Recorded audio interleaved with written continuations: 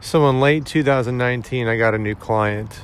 It's for a podcast called the LA Venture Podcast from a VC, a venture capitalist firm in Los Angeles called 10110. And I worked with them for just over a year. Probably did somewhere close to 80 episodes, basically weekly. And it was a really great job. The partner that hired me, Minnie, she's great. We had a really good, we still have a really good relationship.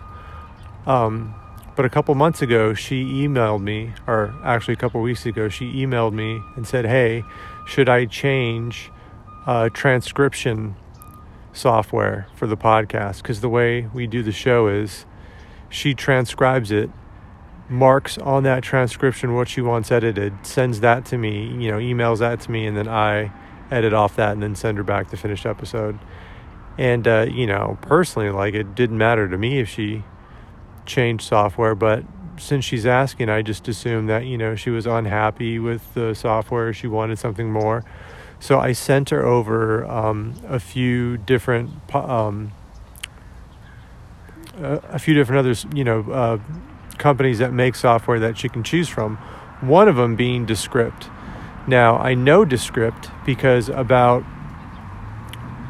a year and a half to 2 years ago, I saw a video from them demoing their software. And part of the functions that they offer is editing, podcast editing. So in the transcription, if you edit out a paragraph, the audio file, it's also edited out too. Even more so, if you want to edit out ands, likes, whatever, you select that and that'll be edited out too. And it's one of those things where if it worked half as well as it claimed it did, it's going to be pretty powerful for a lot of people. So I sent her that. I said, check out Descript. Temi was another one, and maybe one more. Well, she gets back to me like a day or two later and says, oh my God, she put OMG, this is impressive and powerful. She said something like, I may have to cut you out, not intentionally, but, this kind of just makes more sense. And that's actually what she ended up doing. She liked it so much, and I gave her the okay. I said, yeah, she sent me an episode to listen to, and I listened to, several sections, and I was like, yeah, this is absolutely good enough.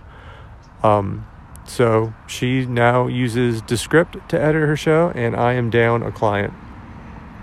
Now, I have two reactions to this. The small business owner in me says, great, if she's happy, I'm happy. I ultimately provide a service, and I want my clients to be happy. Now, I don't have that client anymore, but I do have that relationship, right? And this is very cliche to say, but it really does count for a lot. Business is about building relationships and keeping relationships and all that. She's really good at what she does. She's a really nice person, and I know that I can call on her or ask her for, reference or favor, or just, hey, what do you think about this? I can reach out to her whenever I need to, and I know that she's gonna provide value or help me out some way. Now, the freelancer in me is like, holy shit, this is some Skynet, New World Order stuff, as far as that's it. Jobs are gone because robots are here, computers are here, software is here. And, it's really gotten me thinking a lot lately about what I'm going to do long term and what I need to do to make sure that I have a job long term in podcasting. Should I choose to stay in podcasting? So I just want to make people aware, A, if you're on a budget and don't want to hire an editor and have to, deal with the production delays or just the length of production, get a software like Descript or some other software that can just do it for you, because it's going to sound pretty damn good. Just handle it that way. I think that's it. I'm on Clubhouse. I'm on Instagram. I'm on Twitter. If you have any questions at all, please do not hesitate to reach out, and I will help you as best as I can.